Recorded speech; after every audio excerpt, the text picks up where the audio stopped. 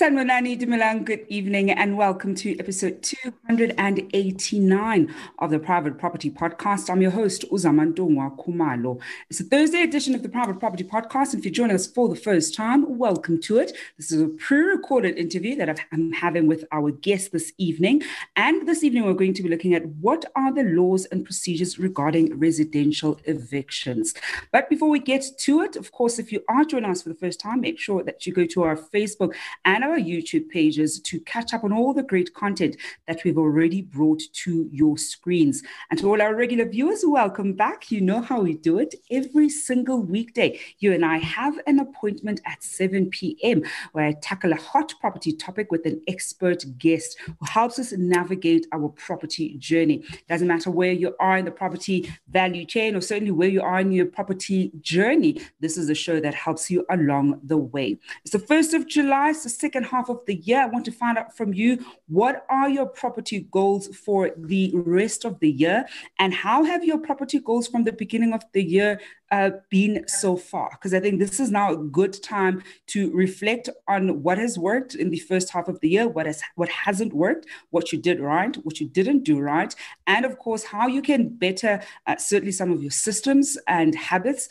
to make sure that you make your property dreams come true. Well, to get us started with our conversation this evening, I'm joined by somebody who hasn't been on the show before. And before I introduce him, of course, you can look forward to other shows across Private Property's social media pages. I am talking about the farming podcast, as it is a Thursday that you can catch later on this evening with award-winning farmer Umbali Nwogo, and that comes to your screens every Tuesdays and Thursdays. So if you've got an interest in farming, agriculture, then that certainly is the show that you want to tune into.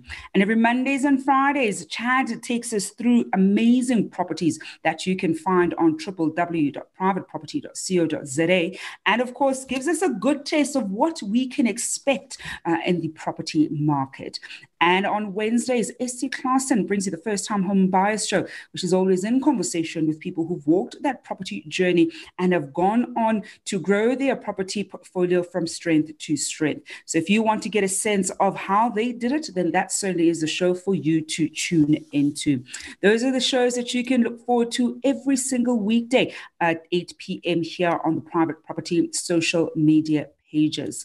Well, to get us started, as I said earlier, I want to find out from you. It's the 1st of July. I want to hear from you. What are your property goals for the rest of the year? But also, how are you doing with the goals that you set for yourself at the beginning of the year? Do share with us down here below. We're going to keep this conversation going on our social media pages, especially because this is a pre-recorded interview. Well, to help us better understand what the laws and procedures regarding evictions, residential evictions, this evening, I'm joined by Liat Harder, who's a director at Harder Incorporated. Liat, thank you so much for joining us this evening. Thank you so much, Tunga. It's so nice to see you, and it's so nice to be here for the first time. It's only such a pleasure. I think I already know that we're probably going to call on your legal expertise in the future, so we're looking forward to having you back on the show already.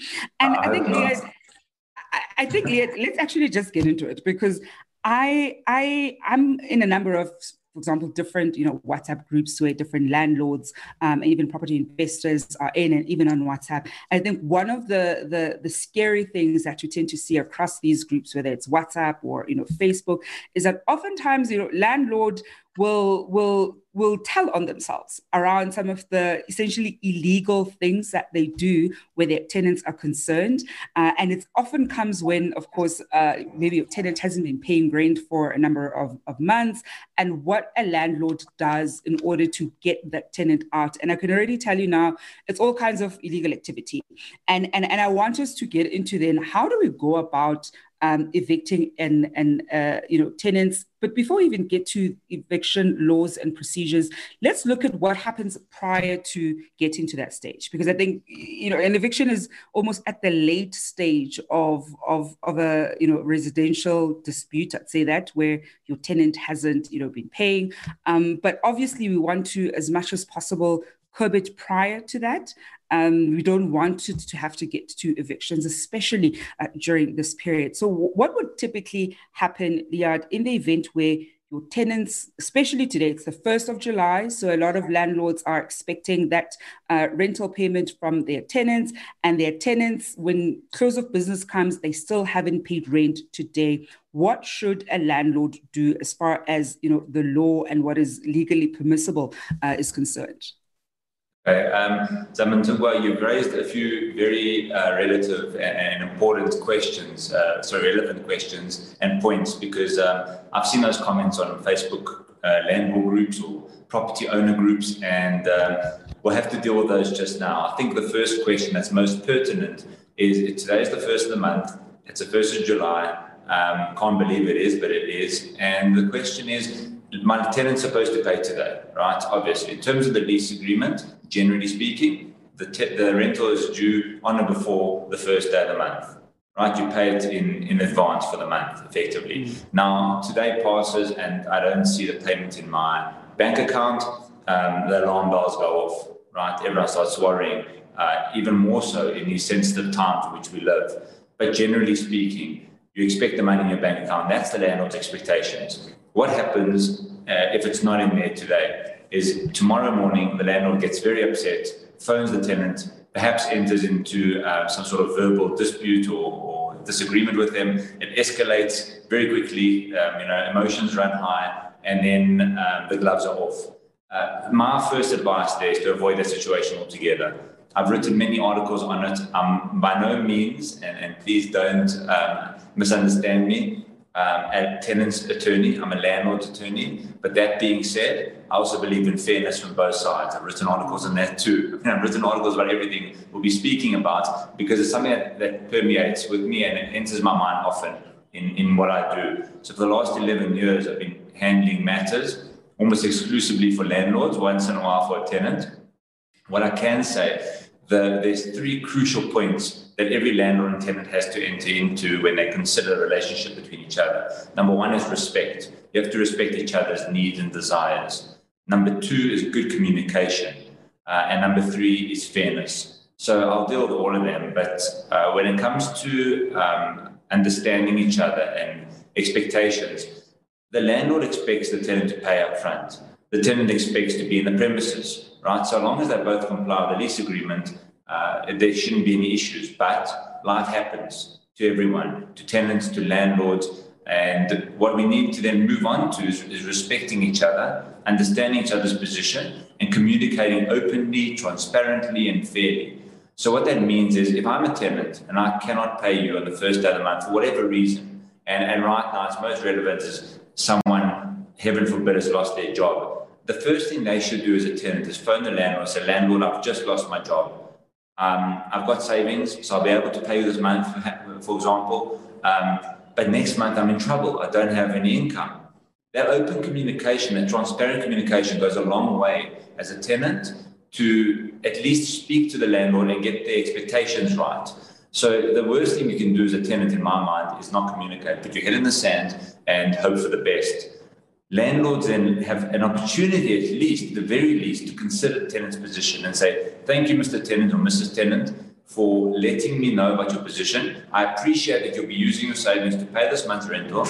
And next month, bearing in mind that you are not earning an income, we need to make a decision together as a team as to how we'll approach the situation. It may be that the landlord asks the tenant, and I don't think it would be so unreasonable, to move out and move in with a family member, for argument's sake, as opposed to staying in a premises which they could no longer afford. The alternative to that, of course, is to discuss a payment plan, saying, okay, look, you're not going to be employed for the next month, maybe 3 months, we're not sure. Let's work on something. Let's maybe reduce the rental by a little bit, but you're clawed back, which just means you'll pay it back over time. There's so many different options available to landlords and tenants, but it all goes back to the 3 points I mentioned earlier. You've got to communicate early, you've got to communicate openly, transparently, and you have to respect and be fair to each other.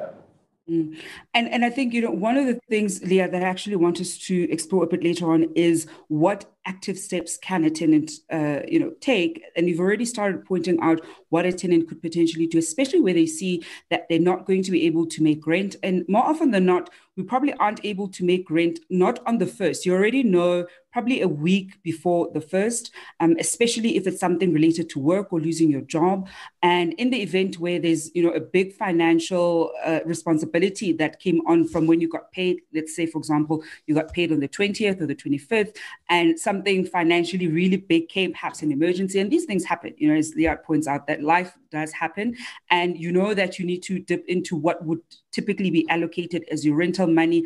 As soon as that decision is made and that payment is made, it is important for a tenant to then communicate with their landlord as soon as possible, as opposed to waiting for the first to come and go and waiting for the landlord to then contact them.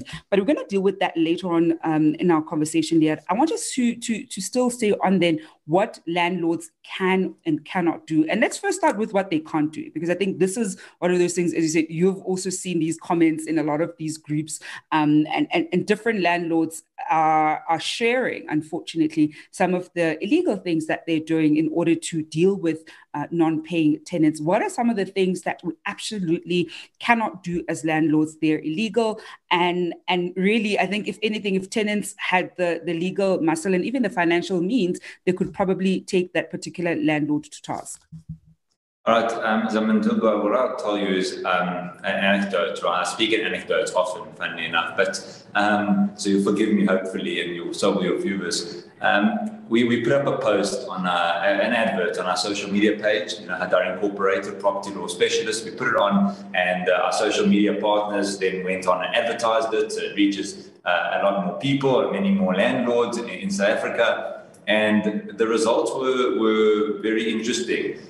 Number one, not one landlord called to ask for help, but all that happened is, as a result of the advert, it became it actually unfortunately fueled the unhappy landlord side of things. And all these different landlords, or they said they were landlords or property owners, went onto the post and started commenting about the different ways that they handle their unruly tenants. So immediately and off the bat, there was a disrespect for the tenants. Now, I understand these landlords in particular had been burnt in the past, potentially by bad tenants, by bad people, because I believe good people make a plan, and I'll deal with that a bit later. But let's call it tenants who took chances and took advantage of the landlord. So I understand where they were coming from, but this thing escalated very quickly into advice from employing tattooed bikers to taking the doors off for what they call maintenance. I mean, it's very common. Everything I'm saying to you would have heard before, you would have read before. It repeats itself. But for me, the anecdote is, we put up a post on how approach property law specialists, and the next thing, the comments all about taking unlawful steps. So to answer your question simply, what can you not do as a landlord? You cannot unlawfully evict a tenant. We've got the Rental Housing Act, which regulates the relationship between the landlord and tenant. And I must say, even though I'm a landlord's attorney and I am biased toward landlords, there are certain provisions in that act which protect the interest of justice, number one, and number two, fairness, because there are opportunities and situations where landlords and tenants should be speaking as opposed to defaulting straight away to the aggressive side of things.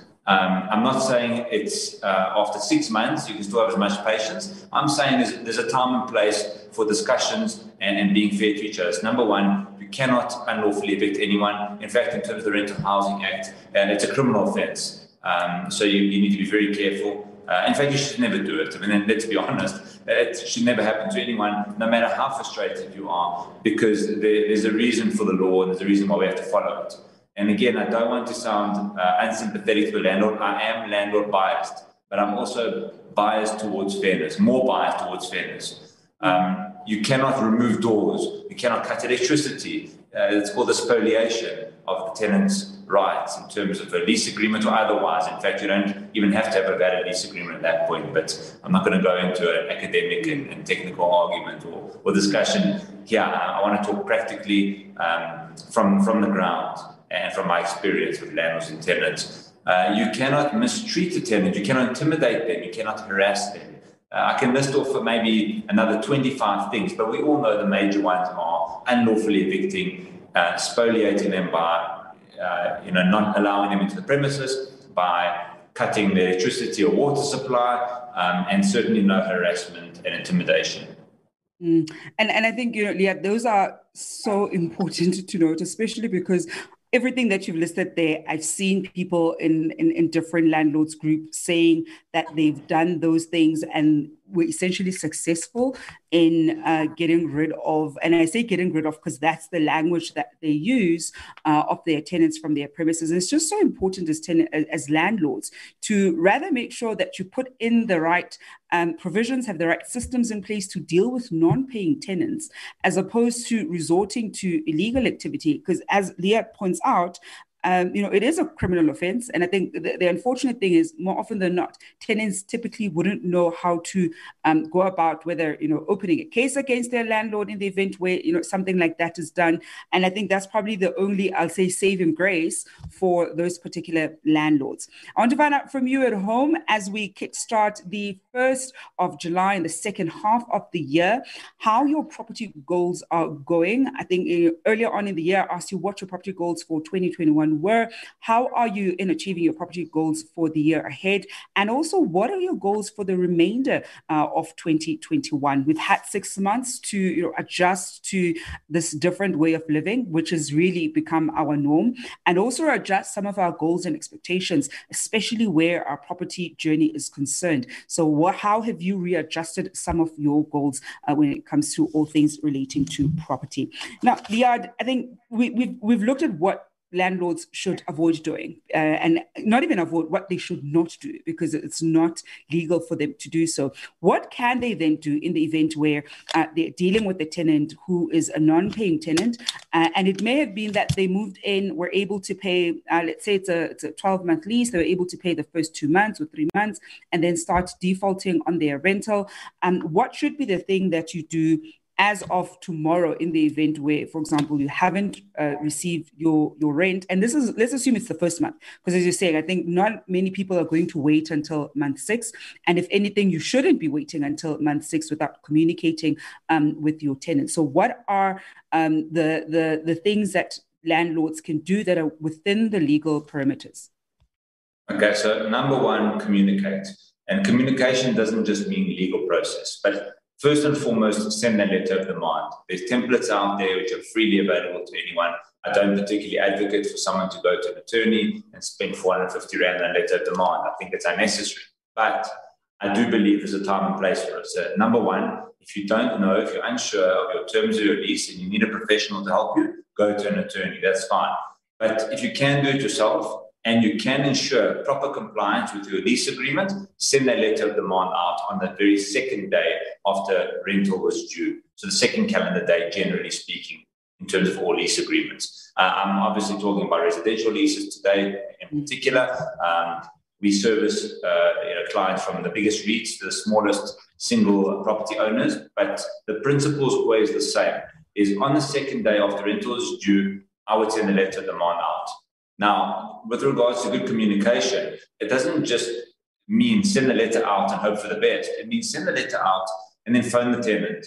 And phone the tenant to have an honest conversation that's not aggressive. It doesn't need to be. It can just be matter of fact. It doesn't need to be overly sympathetic. It doesn't need to be overly cold. It can be a matter of fact. You are in arrears. I'm concerned about my rights as a landlord. I had to send the letter of demand out because I have to protect my interests. If you pay within 7 days, depending on the lease, of course, or within 20 business days, if it's a residential lease, all depending on the wording, I will not issue a summons against you and I will not cancel your lease. So please remedy your breach.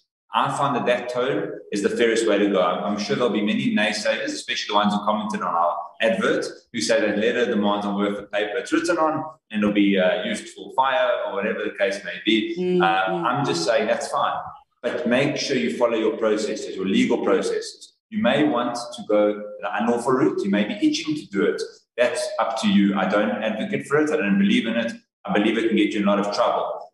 You said something very interesting earlier, Zamantugwa, where you said that it takes that to the landlord's benefit.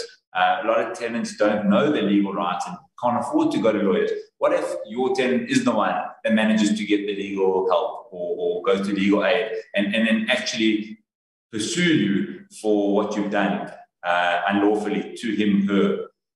So you need to be very careful, and that's why I, as a default, say follow your lease agreement. Thereafter, communicate. You'll find out very quickly whether you're dealing with a reasonable tenant or not. So I'll give you two examples, reasonable and unreasonable. Reasonable tenant says, Mr. Landlord or Mrs. Landlord, I'm so sorry, I actually did pay, it hasn't cleared yet. Or Mr. or Mrs. Landlord, I'm so sorry, I don't have the money right now. Within the next 2 to 3 days, it'll be there, right? That's reasonable. Unreasonable tenant doesn't answer the phone, ignores the letter of demand, or takes the call and is rude, or says to you, it's too bad, you're a landlord, you're wealthy, you like the banks, all these misconceptions that people have about landlords, and go ahead and sue me because I know how long it takes. I know it's impossible to get a residential eviction. All the misconceptions that everyone believes in if they don't know what they're doing, legally speaking. So my advice is send a letter of demand out immediately. And I think, Leah, let's deal then with what the next steps would be in the event where you're dealing with an unreasonable tenant. Because I think this obviously is particularly applicable to landlords who find themselves having those unreasonable tenants. Because as you say, with the majority of tenants, nobody wants to not pay their rent. Nobody's looking to stay in a place. Certainly nobody wants to be harassed by their landlord, whether it is via text or WhatsApps or calls or letters of demand. And more often than not in these situations, as you've pointed out, it is that there's something that's happened. When I've had instances where, one of my tenants, there was a month where something had happened with their bank account. I think that some fraudulent activity had happened and their bank were alerted. He alerted his bank about the matter and they were dealing with it and they weren't going to fully resolve it before rent was due. And he already just told me sort of the previous month, around probably like the 27th, 28th, that listen, I had been having this issue with my bank account. Rent is going to be 3 days late. They've given me like we're going to resolve this by X time. And so I knew not to, worry that he's suddenly not paying rent for some other reason. So things like that become so important because tenants also do play an active role in sometimes communicating. I think that's a big thing for tenants. In the event where you find yourself where life happens, especially right now, be proactive. And if you're just sending that WhatsApp, communicate with your landlord. Try to get it on text as much as possible, as opposed to, on phone call.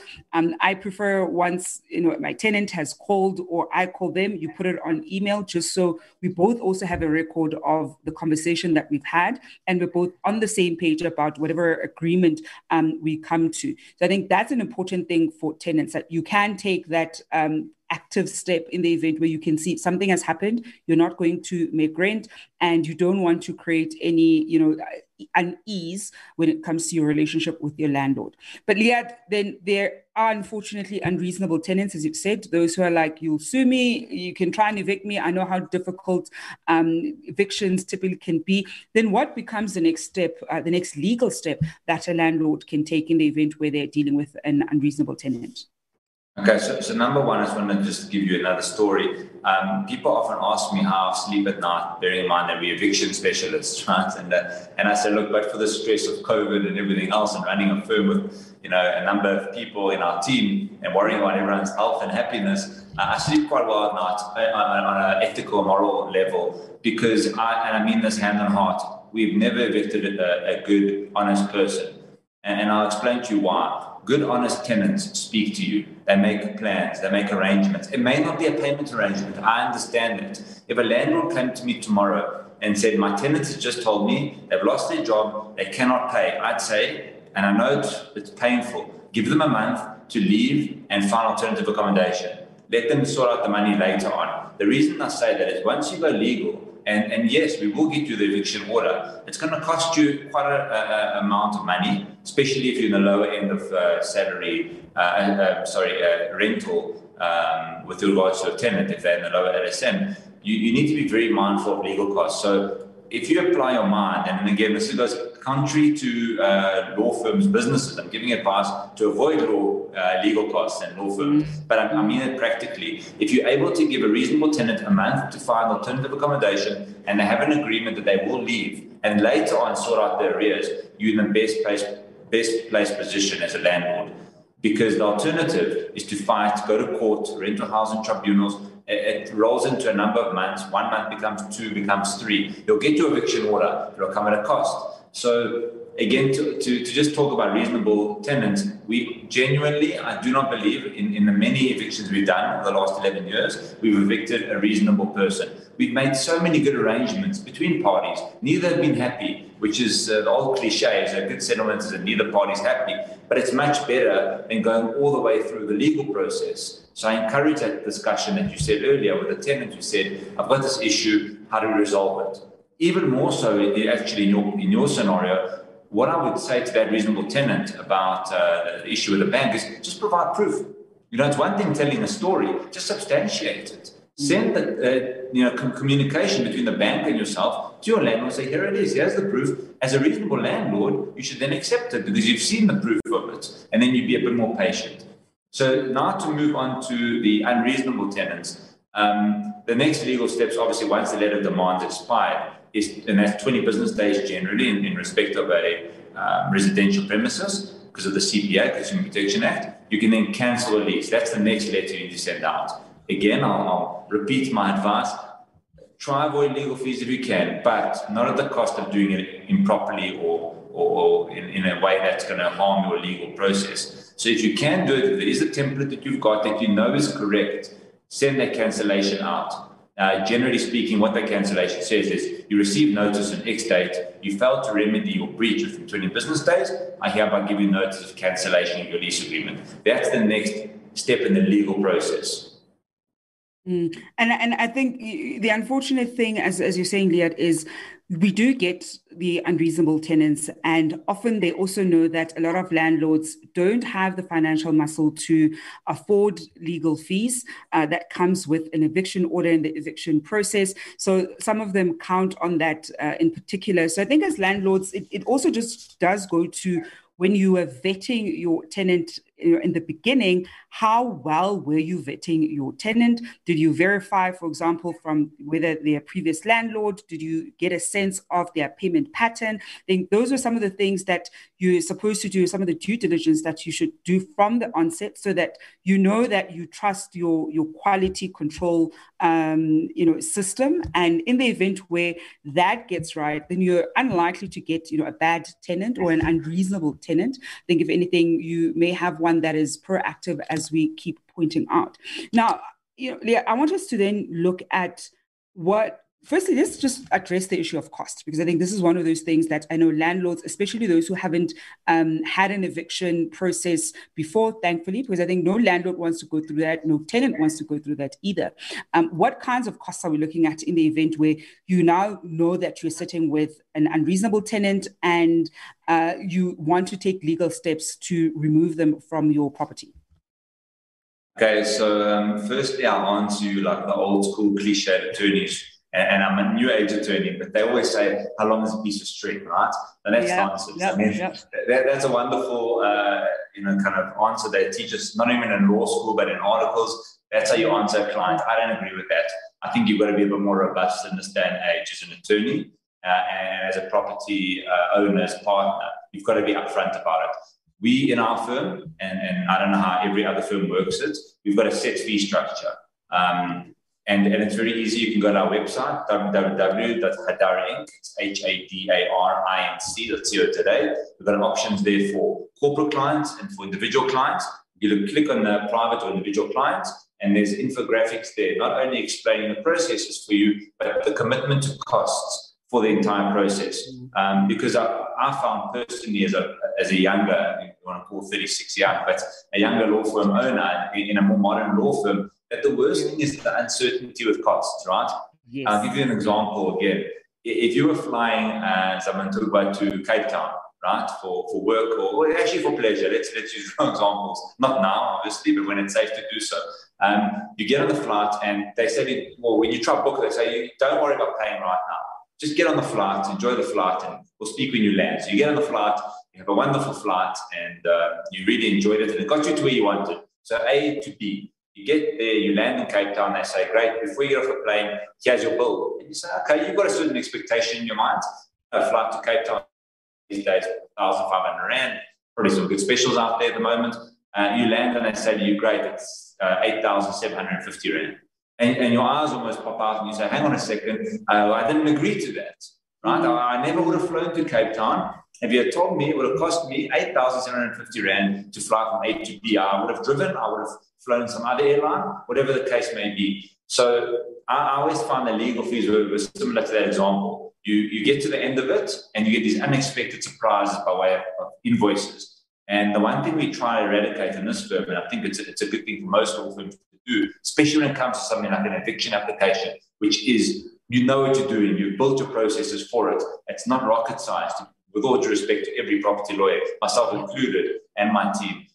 You know what to in for, you know how much time you need to spend on unopposed evictions. So we've got a set structure. You can go look at it on the website. We commit to that fee. That is it. You know, it sets it out for you. Whether it takes us 25 phone calls to the sheriff to make sure he serves the eviction or one, you get charged the same. So you don't get disadvantaged or prejudiced by the fact that the sheriff's not doing his job and we have to chase him up. And no disrespect to the sheriff, I'm just using that as an example.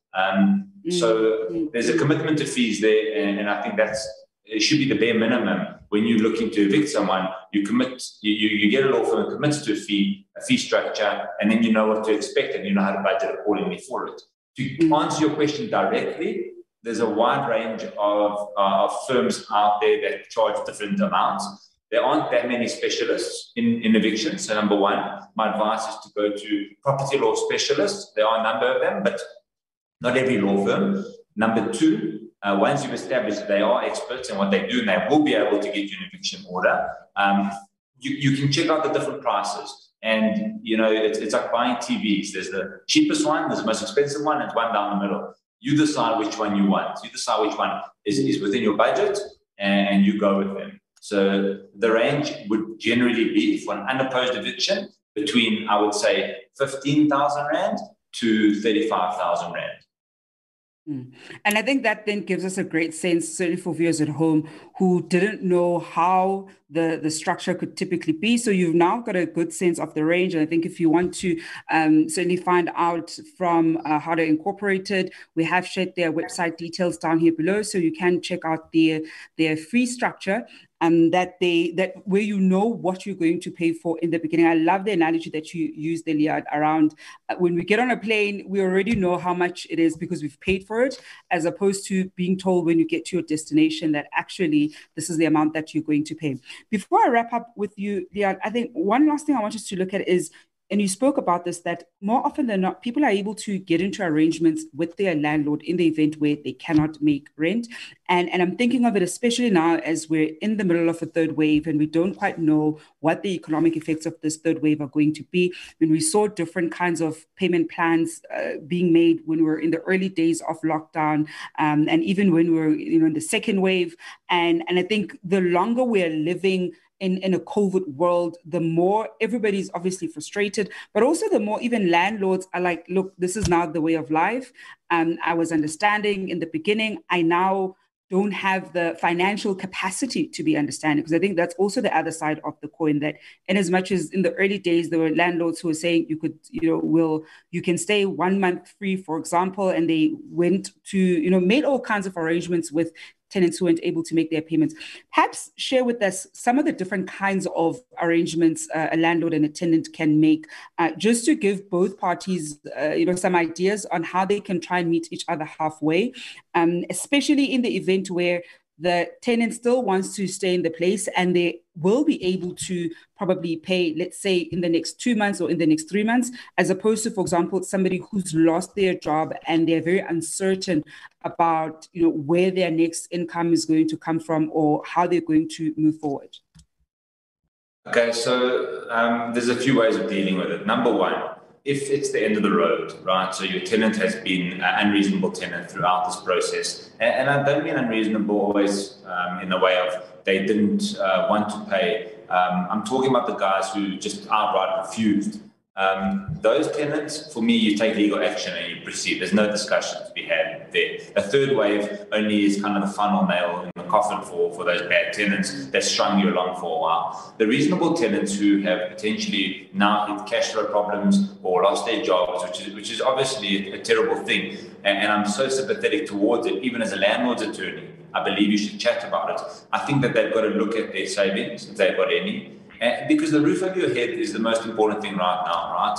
Now, there's also that misconception, the landlord is like a bank, but it's no different for me walking into Woolworths, taking a trolley full of goods, walking out, and when security stop you, say what you're doing, you say, well, hang on, Woolworths have so much money.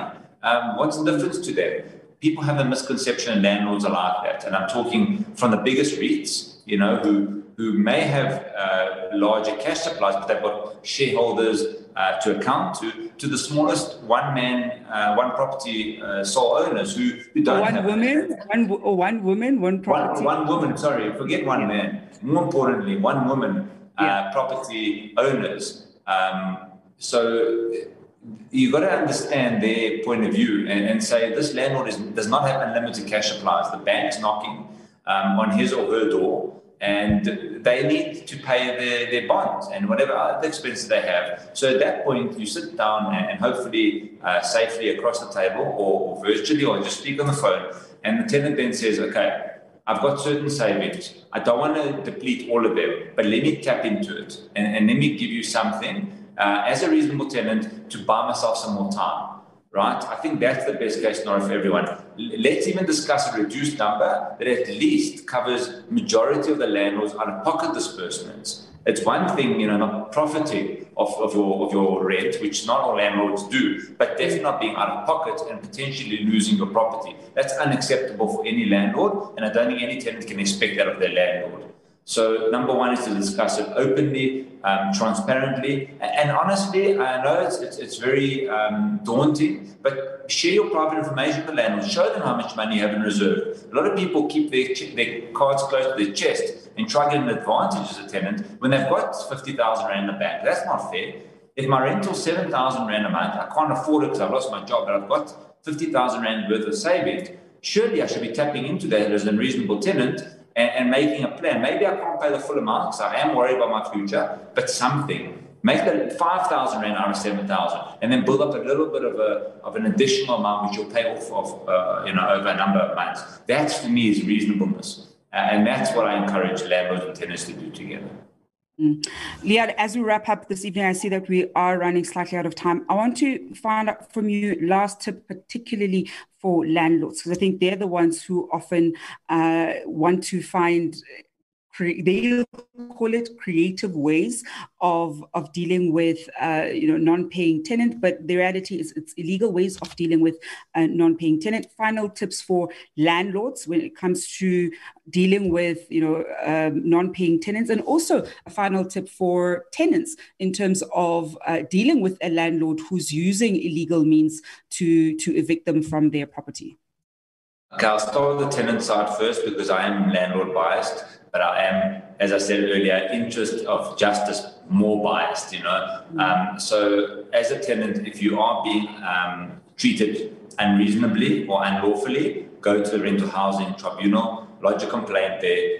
It's not fair. I mean, I understand landlords, as I say, I sympathize with them much more because that's the side of the table I'm on, really. But I don't want to act for any unreasonable landlord who just takes off doors and unlawfully evicts people, especially, the particular people are supposed to be protected by the PI Act. So those kind of vulnerable individuals, women-headed households, disabled people, the elderly, families with minors, go to the rental housing tribunal urgently, get some advice there, lodge a complaint, open a case there, number one. If you're being harassed, intimidated, or anything unlawful that you shouldn't be feeling, regardless of the fact that you cannot pay your rent for 1 month or two, you can go to the police station and lay criminal charges of harassment or intimidation. Now, that's as much advice you'll get from me for tenants ever. Now, moving to landlords.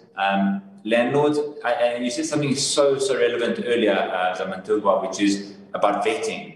Vetting for me, we need another half an hour to speak about vetting, but vet your tenants properly. I spoke to one of my major REIT clients this week, and we spoke about strategically how we're going to move forward as they grow, probably the biggest residential fund in the country. And we spoke about the strength of vetting. they actually told me that they recently have rejected so many applications because off the bat, they could see that those tenants couldn't afford the rental. Now, they're actually being fair to both, and it's a horrible feeling being rejected, but they're being fair to both parties because as a tenant, you put yourself under pressure if you financially cannot afford that rental currently, and you hope that things change. And as a landlord, you're going to suffer in 2 or 3 months' time when they get into arrears immediately almost, So vetting is huge. I urge you to vet. So prevention is better than cure. Vetting is huge. You can read articles that I've written and others have written about it. We can discuss it potentially next time. My number 1 tip is vet. Number 2 tip is communicate quickly, swiftly. On the first day after rental is due, send that letter out. It's not an act of war. It's good process. It's good business practice to send a letter of demand and then immediately call the tenant and say, right, letters there. You've got 7 days in terms of if I'm going to issue a summons against you or 20 business days before I cancel. Let's talk. Let's force the issue. Let's be reasonable with each other. Let's be fair and let's conclude an arrangement. Yeah.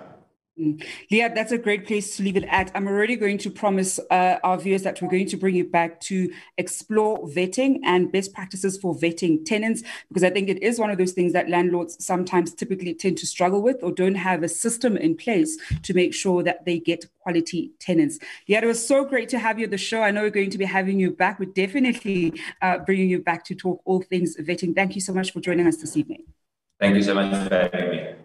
And that is Leah Harder, who's a director at Harder Incorporated. And if you want to get in touch with them, we have shared their contact details down here below. And that brings us to the end of this Thursday edition of the Private Property Podcast. I've been your host, Uzamanto Khumalo. It's a Thursday, so at 8 p.m., you can look forward to award-winning farmer Mbali Nuogo on the Farming Podcast. Until then, hoping you're staying home and staying safe.